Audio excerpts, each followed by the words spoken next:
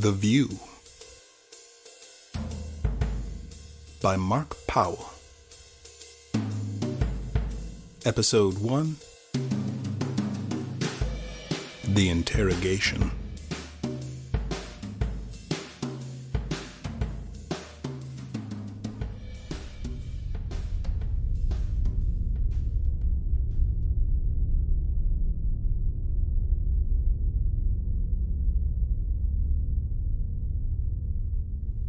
You expect me to believe that? He asks. You don't answer. It's not a question from a cop that you should answer. Because yes or no, and he's got you.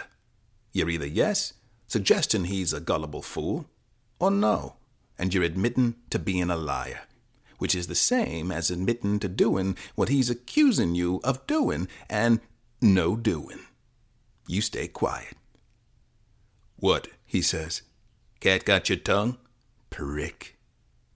Tell me the real reason a 15-year-old kid is out in the woods at 2 a.m. on a school night, sitting 15 feet up in the branches of an oak tree. I already told you the reason, you say. I said tell me the real reason, he says. I did tell you the real reason. Then tell me again, kid. 3 Elm. What? It was 3 a.m., not 2. I said 3. And it was an elm tree, not an oak. I said an elm tree. He smirks at this, acting like it's no big deal. You just caught him trying to trip you up. Cheap cop tricks. Please. You may only be 15, but this ain't your first rodeo. And you were up there in that elm tree because you, let me get this right, liked the view? Yeah, that's right. 'Cause it's a better one than the one I would have had if I stayed at home that night. Which would have been what? A view of my dad's fist coming for my face again. And here, you reach up and massage the golf ball-sized knot on your cheek. Oh, the cop says. I didn't know. Yeah, you say, keeping it coming. Now that you see he's taking the bait, dumbass. Yeah, you continue. He drinks every night now since they laid him off up at the GM plant. More he drinks, more he needs to get even. No way to get even. Not with the plant. So he settles for who's closest, me and my mom. Drink, drink, glug, glug, and then pow, pow. One for me, one for mom. She tells me, get out of the house, get safe. And so, I find that tree and the view from up there. That view lets me see our house, but from a far distance, you know. Far enough a distance that it looks so small, our house, and the lights on inside look so dim. And the view makes my dad and his drinking and his rages and what he does to us seem at a distance too, you know? Makes all my troubles seem so small, so dim, and so far away. So yeah, I was up there for that. The view. So when those 2 guys showed up, not seeing me up there, and the one shot the other and split, I climbed down lickety-split and called you guys. And now we're here talking. And now we're here talking. You know either of these guys? Don't know. Don't know? No. I didn't see 'em. They talked a bit before I heard the shot and the guy's body hitting the ground, but I was 15 feet up, like I said. It was dark, and tree branches and leaves were in my way. But you climbed down. Yeah? Well, didn't you see the dead guy's face then, when you climbed down? I wasn't sticking around to get a better look.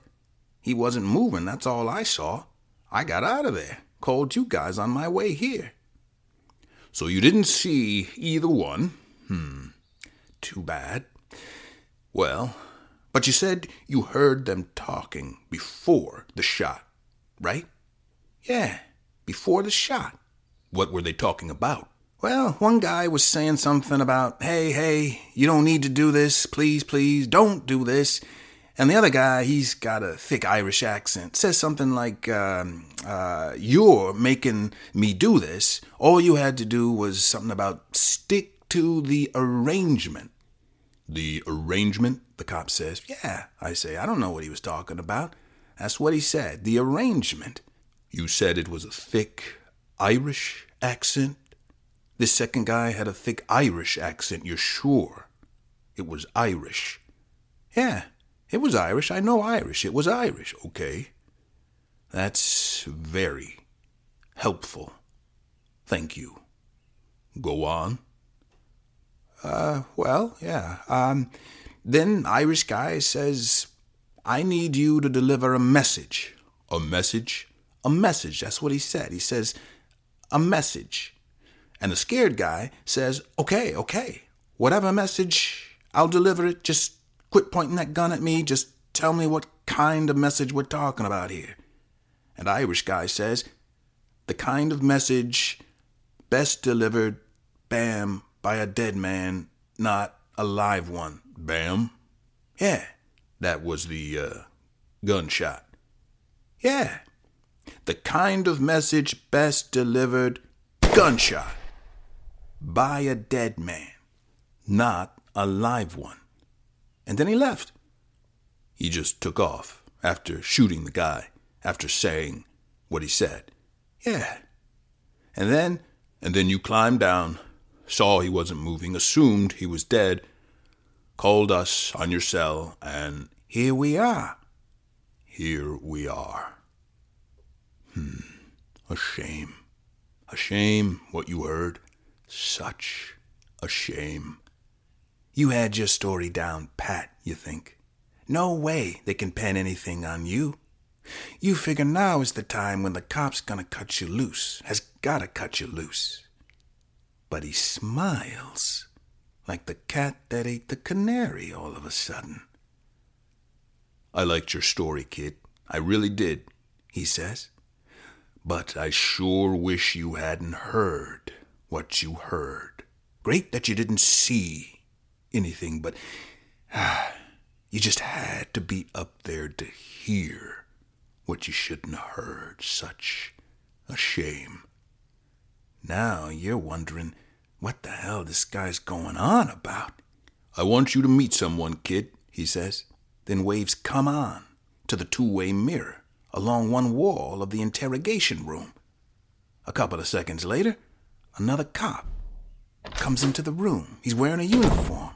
The name on his badge reads O'Shaughnessy. He's got red hair. He sits down next to his colleague, and he has that similar smile on his face. He looks at me and says, "Top of the morning to you, lad."